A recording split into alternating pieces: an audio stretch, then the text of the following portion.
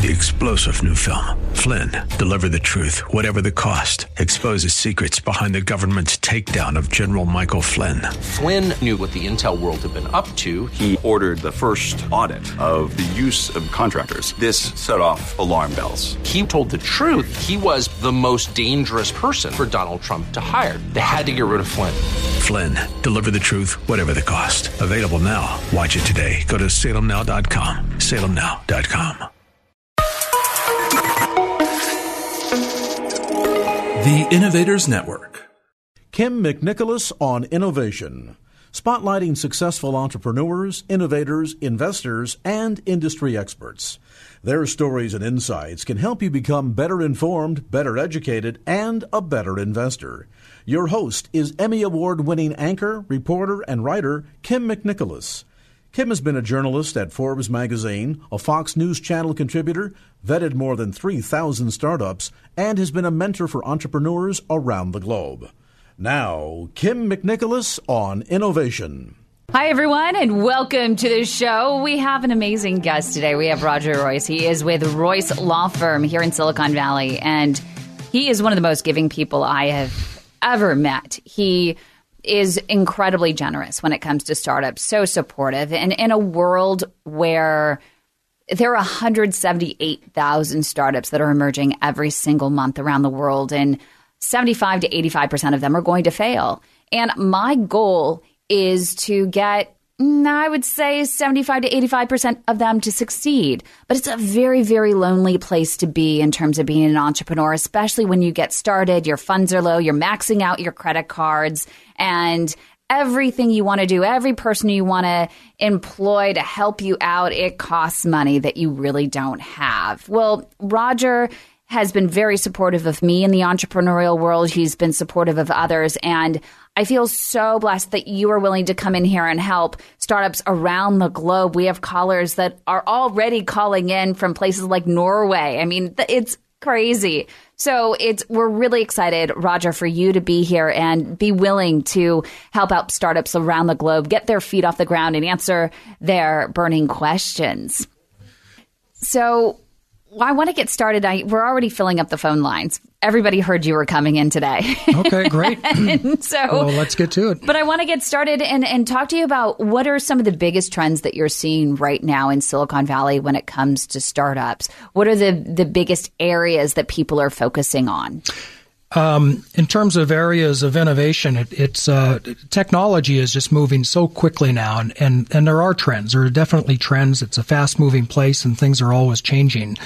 So one thing is that the investment environment, I think, is changing a little bit. I'm seeing far more angel investors now than I have before. We've all been reading reports. We see that venture is down, but certainly not in my neighborhood. We're as busy as we've ever been. We're doing deals every day, but it's more angel money because it's more accessible. The laws have loosened up a little bit. It's a little easier to put angel money into companies. And, we used to call it Web 2.0, which enabled companies to get started on a lot less money, and it's even easier now. Technology and the markets are enabling a lot of that.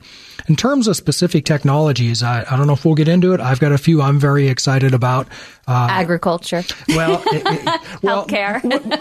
Well, there you go. But in terms of the tech that's enabling, in terms of industries, definitely agriculture is getting wired. That's a big part of our practice. Health tech has always been a big sector, and the third big one is fintech and blockchain. Yeah, blockchain, ICOs, Bitcoin Cash, cryptocurrency, all of that is just moving so quickly, and it's a lawyer's playground because every time something changes, it creates this whole host of legal issues that we get to go in and try to figure out. So the technologies are moving, and we're seeing whole industries just like I say, get wired, get technology enabled. It's creating a tremendous amount of challenge and opportunity. How are the terms? You said you're doing a lot of deals with VCs. How have the terms of these deals changed? They're getting more and more stringent. Do you think that it's more of an entrepreneurial environment or a VC environment right now? I'm actually doing more deals with angels and angel groups than VCs. We do venture deals, of course. Those are much more, I guess, market driven. We all kind of know where we're going to end up on those. There's a little bit of room to maneuver depending on how hot the company is. So So I can't really comment on big changes in VC terms, because that market is extremely efficient. Well, angels are a lot looser than VCs. So the angel deals that I'm seeing, this thing has come to be very popular, called a SAFE, and we'll probably talk about that with some of your callers today. A SAFE, a KISS. I've been doing it for 20 years under the, just as a warrant. But all right, so we got a cute name for it now. Now everybody wants to use it, and that's fine. We'll do that because it's very entrepreneur friendly, and that's how most of our angel deals get done these days, is through that particular instrument. Think of convertible equity. And what's attractive about it is that we don't have to worry about valuation so much. The investor puts his money in, and what he gets back is a right to participate in the first equity investment.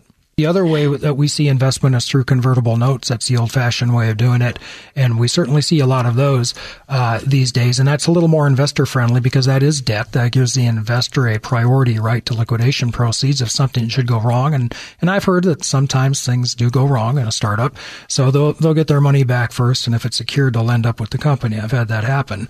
It's not pretty, but it does happen. So the SAFE, you don't have that problem. Think of convertible equity. The investor just gets in at a little better deal than the institution, meaning the VC, when you do your first institutional equity round. And that's what we're seeing almost always these days. Wow, that's amazing. I want to hear more about your agriculture focus, though, because I don't know any other law firm in Silicon Valley that has focused on startups that's really into the ag tech as much as you are. Yeah, well, think of me as sort of an enthusiast when it comes to agriculture. I'm from an agricultural area. My family's been in the produce business for 80 years now or something, a long time. So I've got some background on this. And one day, about 5 years ago, I looked up and realized that here I am in the middle of California. I'm in a $45 billion agricultural industry. I am where about half the venture in this country gets invested, right down the street from my office in Menlo Park.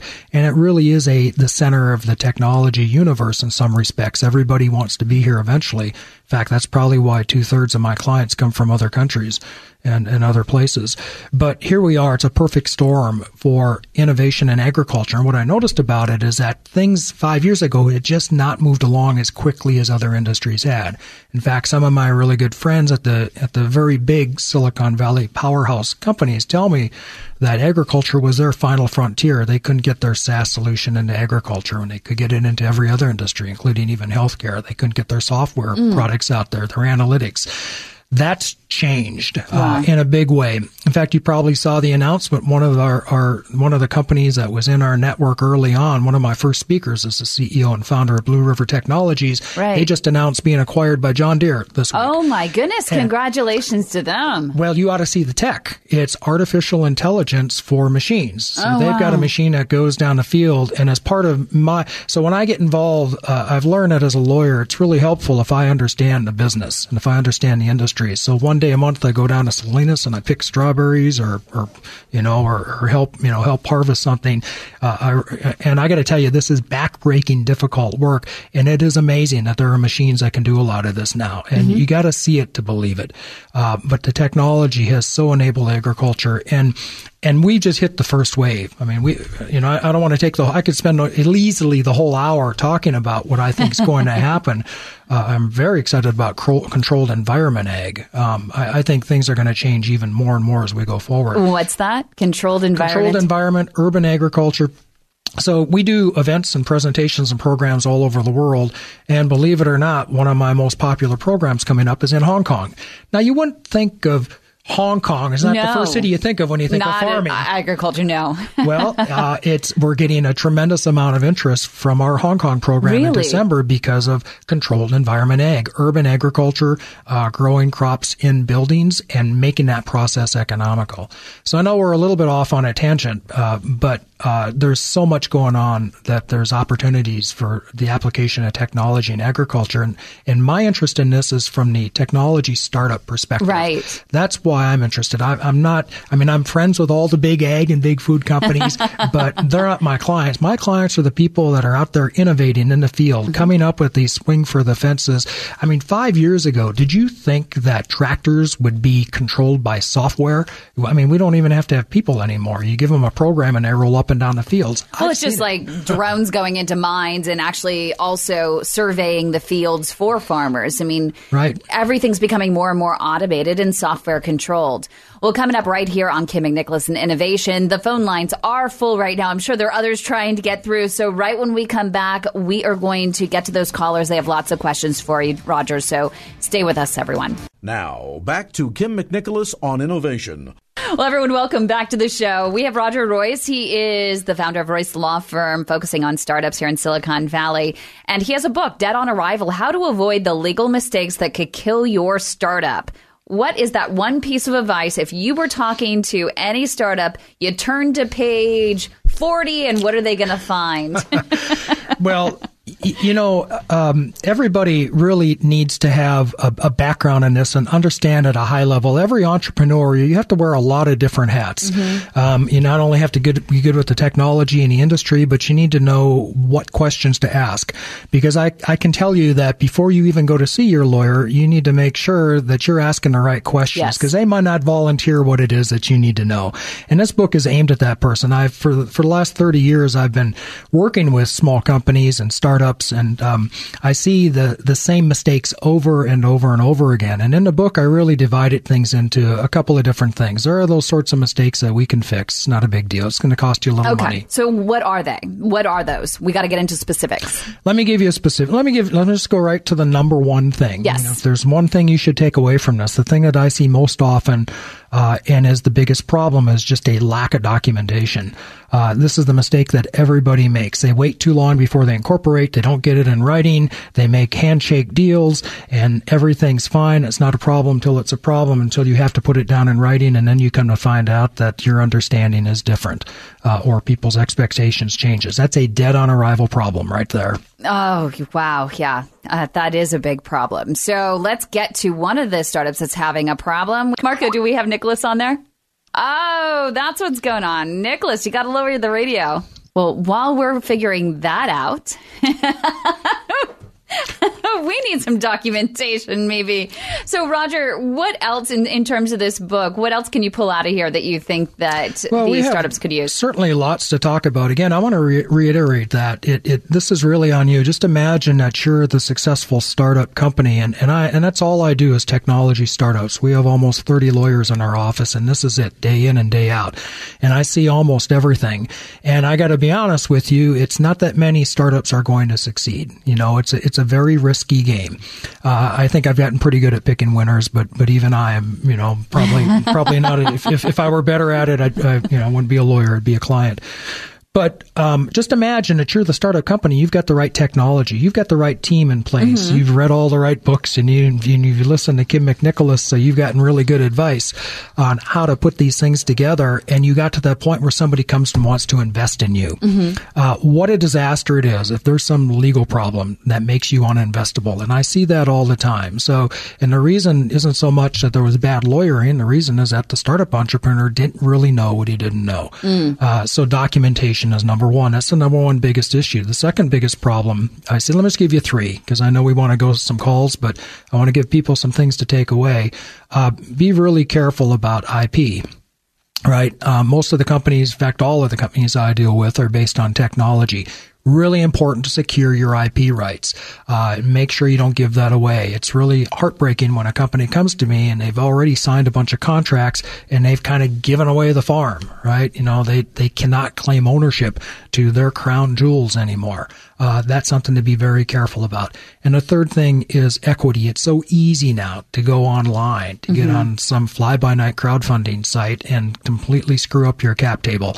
And once your cap table is messed up, you may never get it back. That's a big problem. So those are the three things where somebody has to be very, very careful about what moves they make before they move on to the next level. Okay, looks like Nick is ready. Let's go to Nick on Skype. Nick, what is your company in 20 seconds or less? And what is your question for Roger? Yeah, hi. Hi, Kim. Hi, Roger. All right, here we go. So my name is Nicholas. I'm the co-founder of Carlson. What we do is we do health insurance actually in Germany, and we correlate personality profiles with health insurance needs to give people the right insurance, the one they actually need. So question goes, we're really close to signing a white labeling contract with a big incumbent insurance company in Germany. And I would like to hear your point, Roger, on what to watch out for when you're about to engage in such a relationship, startup, corporation. Okay, thanks, Nicholas. I've seen several companies doing stuff like that, so I'm going to give you one specific and one general comment for everyone to take away. For you specifically, you're touching on kind of the biggest, coolest, most interesting thing, I think, in the law right now, which is the law of data and big data, because it sounds to me like your company has a solution that is really managing lots of data. So you're in Europe where there is, I don't have to tell you, you have plenty of laws around privacy and the protection of personal information. Here in the United States, it's not like that. It's much more the Wild West. Unless you happen to be in California, where we do have privacy laws and there are rules around personally identifiable data, but that's not. But the regulatory side is a small piece of it. The big part about it is ownership. Ownership. Who's going to get control of that data? Who owns it? Who can use it? Where can you license it? Can you use? And this leads me into my more general question. Whenever you do a deal with a very large company, they've been through this before 100 times. They're professionals. They've got contracts, and trust me, they're one-sided. They are in their favor, and you got to be careful because this is exactly one of those top 3 mistakes I was talking about. You don't want to be in a situation, and I see this all the time, where you've accidentally given away everything you have under your contract so that you can't go out and do a deal with somebody else, unless that's what you want to do, unless that is what you really intend. But be very careful that you know what it is that you're giving up in any contract when you're in a David and Goliath situation. Awesome. Thank you so much, Nicholas, for calling in. Next up, we have Reed. Reed, what in 20 seconds or less is your company? Excellent. Well, first of all, I grew up on the mean streets of Belvedere, but moved to Detroit for the weather. So hello out there. I'm in Marin too. I've got a venture capital, seed-funded startup called HeroHomes.com. It's essentially a Zillow for military vets. Wow. Using our VA loans, and then none of us know we can use this no money down buying power to buy and be resident landlords in small multifamily income producing properties. So there's 23 million of us with $500,000 of buying power. So I figure that might be interesting. And what is your actual product? So we're a referral machine to mortgage brokers, real estate brokers, lenders, builders, developers, and securitizers. And we are going to have to go to break. But what is your question for Roger so he can start thinking about it, and we'll get to your answer when we return? So there's 650 million vets out there, and I'm thinking about initial coin offerings as a way to roll this thing out internationally. So go to break, and I'll talk later. Thank you on that note. Yes, ICOs, we're going to top off the hour, the next 10 minutes, with a little bit of your opinion on that. So stay with us, everyone. Now, back to Kim McNicholas on innovation.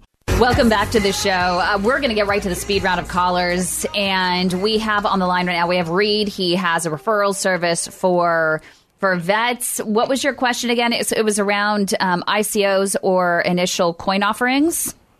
Sure. So what my thing's really about is to invent and own a pipeline to a new form of mortgage-backed security. And so one of my thoughts of going international would be to proactively do ICOs in each country, and then with the amount of money that's sitting there, then go to the powers that be and say, wouldn't you like to change your laws to get all this money for economic development? And so, my specific question is, one, crazy question mark, and two, what do you need to know about ICO, especially international ICOs, and other than just you need to write a white paper and call yourself Satoshi Nakamoto? Oh, boy. Yeah, so let's back up. I'm glad you raised this issue. Talk about cutting edge. There isn't a day that goes by that I don't get a call about ICO. So for our listeners, let's back up and understand the big legal issue here, and the reason this is so hot now is because there's a question. People view this as an end run around the securities laws. The SEC has come out with guidance here a few weeks ago. It wasn't good for the person asking for the guidance, but it was good for the rest of us because it gave us their thinking on this. It wasn't a big surprise. It's That's what you would expect. And it is basically a roadmap for how to do an ICO that is not a sale of a security. However, it can be. It's a very fact-intensive, fact-based analysis. And just keep in mind, if it looks like a security and quacks like a security, it's probably a security. So we have to look at each one of these on their facts. Now, what you just said about the ICO, you said ICO, but you don't mean that. You don't mean that you're going to develop a cryptocurrency. What you mean is something that looks a whole lot more like a Kickstarter product, a Kickstarter for your particular product, which happens to be a financial product. So we could probably, in your scenario, we could probably get around the securities laws, provided, again, we got to go through the factual analysis, and it looks more like a pre-sale.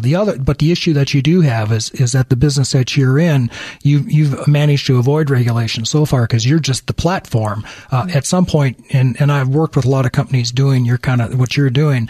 At some point, you stop being a platform and you start being the broker, or you start being the lender, or you start being subject to banking and financial regulation laws.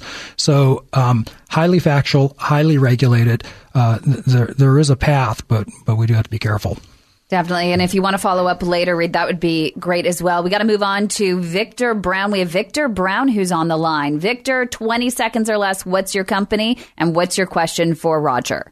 Hello, everyone. The company is Excellent Life, and we are a digital healthcare company, and we're utilizing predictive analytics and eventually AI to evaluate a very comprehensive set of health factors to discern what's going on with your wellness in that moment and likely what will happen in the future.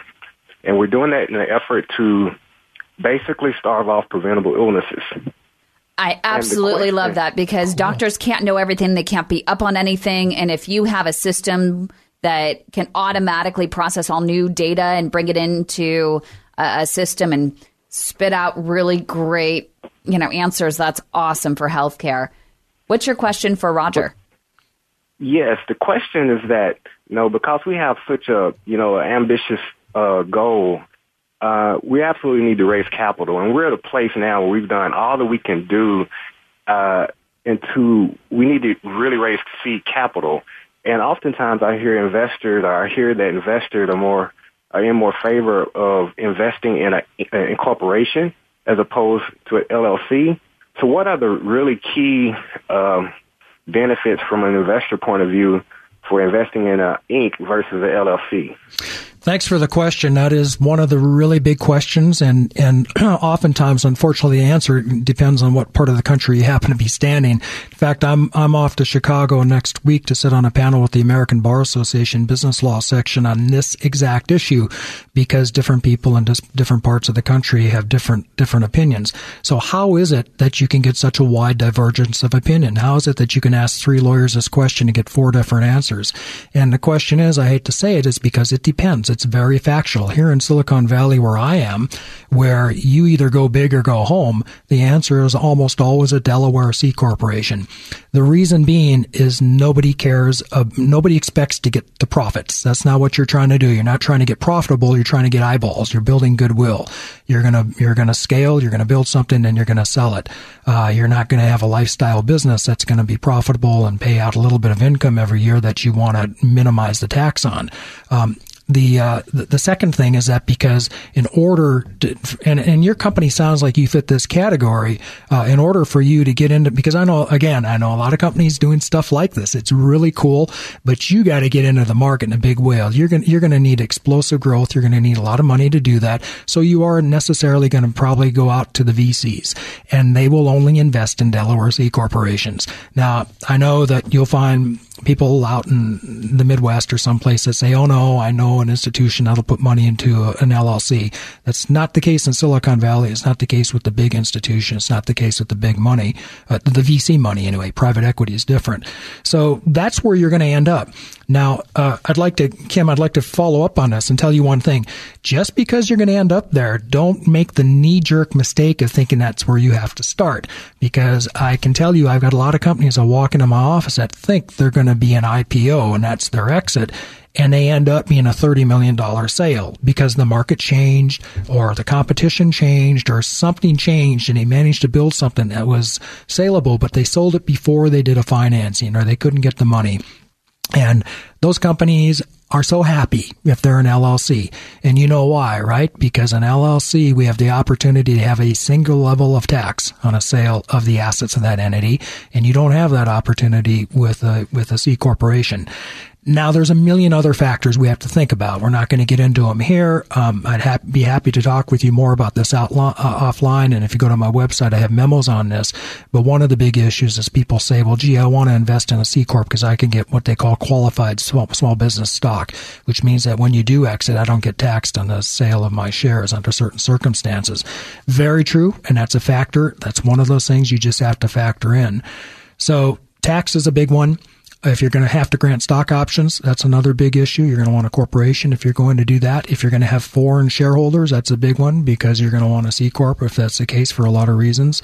It's a complex question. 90% of the time we end up with a Delaware C Corp, but it's that other 10% that gets you. So, you need to sit down and give it a little bit of thought. Thanks so much, Victor. Next up, we have Marcus Howard on the line. Marcus, in 5 seconds or less, what's your company and what's your question for Roger? We're in a speed round here. Hey, Roger and Kim, thanks for taking my call. So it's funny that you mentioned that if you could pick the winners, you would be a client instead of a lawyer. Project MQ actually picks the winners for the indie game market. We're a discovery platform for the world's best indie games. So like Minecraft, Rocket League, and League of Legends, we're picking the next big hit. Love it. And the question I have is based on IP. We already have a issued design patent, and unfortunately, our utility patent came back with initial office rejection. So we want to know if it's worth it for us to respond back to that or continue moving forward with our existing patent. Should we spend the money on trying to address the responses we got back from the USPTO? So usually the answer is yes. I'm a big believer in patents. And just for our listeners, let's understand that patent, what that does is that gives you the right to exclude others from being in your space.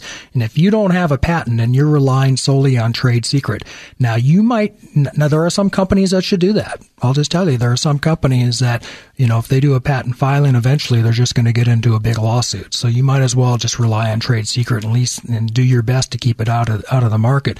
But that's usually that's the exception, not the rule. The rule is you want patents for a couple of reasons. Number one, you want to know that you're able to operate in your space.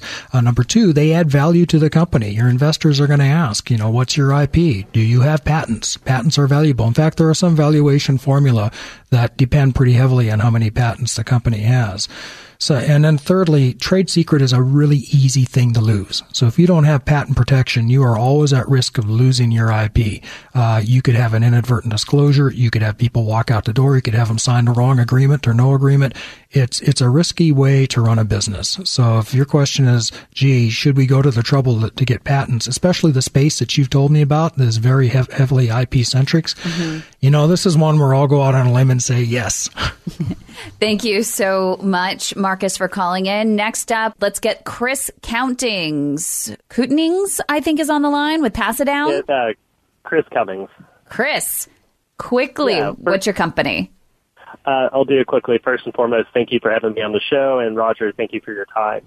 So Pass It Down is building a digital biography system that relies on artificial intelligence. So imagine sitting down with your mom or dad and having the expertise of a biographer in your phone where you could interview them and capture and preserve their memories forever and pass those memories down to future generations. So the question is, one of few companies are kind of looking at the privacy issues that come up with anything dealing with like after death and the rights to, view that media after someone's passed away and how to make sure that you are structuring that information correctly. Great. Well, in just a moment, we will have the answer to that question. So, Roger, I can see he's thinking about it, and we'll have that answer coming back in just a moment. So stay with us. Now, back to Kim McNicholas on innovation. We have Roger Royce with Royce Law Firm. He's also the author of Dead on Arrival, How to Avoid the Legal Mistakes That Could Kill Your Startup. Before the break, we had Chris on the line. He has a startup that saves the memories for your loved ones. And he was asking about what, Roger? He was asking, Chris, what you're thinking about is the Online Access, Fiduciary Access to Digital Assets Act, which is the short answer to your question is that it's based on state law. The broader, more general answer that everybody here should acknowledge, if you've got a web-based company, if you're gathering private information, think of if you're doing something like what you're doing, Chris, is that first, your terms of service better spell out what happens to that information. And then secondly, you need to check state law to see what the requirements are. For example, in California, we have this rule that there have under, as I said, the Online Access to Digital Assets rule that if somebody dies, there have to be some tools built into the system to deal with it. So it's good advice for everybody to think about these sorts of regulatory aspects. And also, if you reach internationally, I mean, there are different rules even in Canada for contacting people via email. Oh, don't get me started on Canada. Thank you so much, Chris. Next up, we have Simon. Simon is on Skype. Simon, what's your question for Roger? Hi, it's actually Simon and Magnus will handle the question. Hi, we are Psycode, and we're optimizing education. We're a company in Norway and as well France. So we have a very interesting question for you guys, and we're hoping that it's okay to ask you questions about education, since that's what we're optimizing. But first, I'd like to introduce Simon, who is the CTO of Psycode, as well as Tarek, who's the CEO, and we're co-founders. I'm the CEO. Okay, what's your question? Because we have 30 seconds for your answer. Great. So, Simon, would you like to ask the question? No, it's fine. You can... Okay, we're wasting time here. We got to get to the question, guys. What important change to education is no one introducing? What important change to education is no one introducing? Well, I don't know as a business matter, but I can tell you that as a legal matter, EdTech is a thing, and it's becoming more and more of a thing. And where I've seen people have legal issues in this is that, again, that's a regulated industry. So if you've got bricks and mortar and you're giving classes and courses, you might have to check and determine whether you are required to be accredited. I've had a couple of companies get in trouble over that. So in terms of, that's the one legal issue that pops out in my mind when you tell me about EdTech. That's the first question I'm going to look at. And there's another question that they were asking me before. When should a startup bring in investors, and what general advice can be received in setting a value of your company to investors interested in a stage that is prototype development? Yeah, when should a company bring in investors? Well, okay, listen carefully. If you don't hear anything else I've told you for this hour, the answer is never if you can get away with it. If you can fund through operations and not investors, that is way, way better. You only bring investors if you need that money because you need to scale quickly. You need to get into the market. You need fast growth. And then the answer to the question is when do you need the money to implement and execute on your business plan? That's when you bring in investors. Yeah, but it's status. It's cool to get covered by TechCrunch and VentureBeat. I just raised $40 million. Well, you call them investors. I call them potential plaintiffs. Good one. Love that. We have Brandon actually on the line. Brandon, what's your question? Hi, Kim. Hi, Roger. Thanks for having me on the show today. My name is Brendan, the co-founder of Pixen, and we offer product recommendation quizzes for e-commerce. So basically, we're offering an interactive experience for the consumer. My question today is related to kind of one of the last ones. As a recently launched SaaS software company about to incorporate the angel investment, what's the main disadvantage from a legal perspective for going the Delaware C-Corp route? And again, I'm calling in from Madrid, Spain, but I'm originally Boston-based, and we will be incorporating in the U.S. soon. Well, there's really only one disadvantage, and that's just the tax aspects. Now, if you end up, getting VC money and then it doesn't matter because you have to, like I say, most of the time you have to be a Delaware C Corp anyway. But where I pause on this is that if you're going to raise a little bit of angel money and then you're going to exit, and it's not $1 billion exit, it's like I say, a $10 to $30 million exit. If you do that as a pass-through entity, an S corporation or an LLC, you end up potentially saving yourself 20 percentage points in taxes. It's big, it's a big difference. Just kind of do the math. So the tax aspect is the one disadvantage, really. I mean, there's minor stuff. You can do this and that with benefits and stuff like that, but that's all noise level when it comes to that one big tax issue. Thank you so much, Brendan. Next up, we have Adam. Adam, quickly, what's your question for Roger? Hey, everyone. Thanks for having me on. So my question is, we're in rapid growth mode now with our company, and I want to know the best strategy to negotiate convertible note debt terms from investor to investor to prevent a convoluted debt pool with different terms for each investor. Yuck.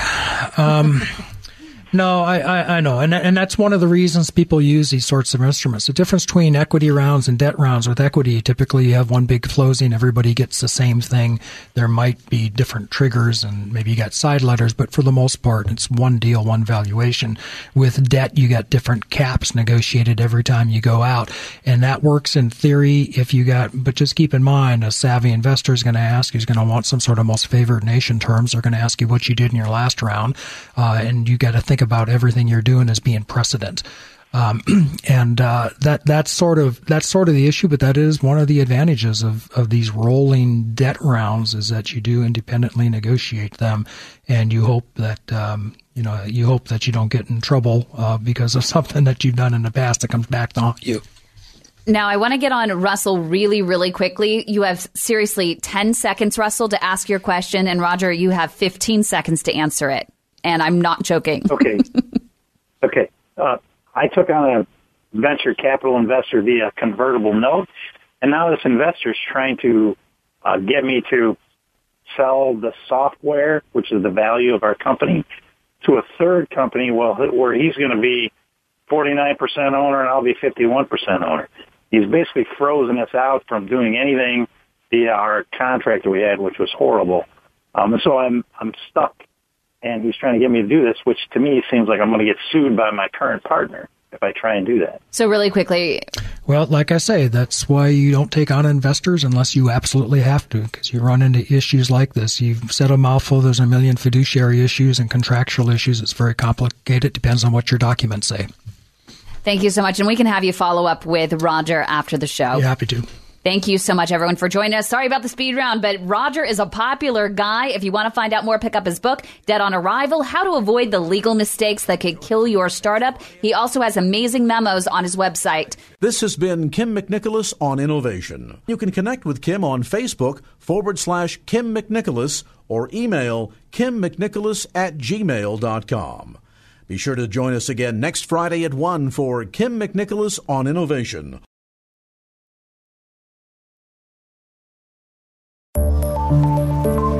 This show is distributed by the Innovators Network. For more information and other great shows and content, visit theinnovators.network.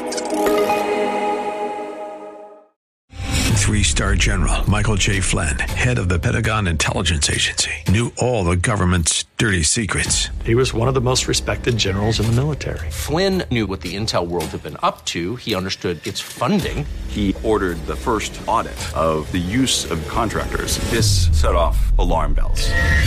The explosive new documentary, Flynn, Deliver the Truth, Whatever the Cost, uncovers the facts behind this scandal. Flynn told the truth. He was the most dangerous person for Donald Trump to hire. I find out the worst enemy that I'm going to face in my life is right here in America. They took my assessment and they wanted me to change it. And I was like, I'm not changing it. They had to get rid of Flynn.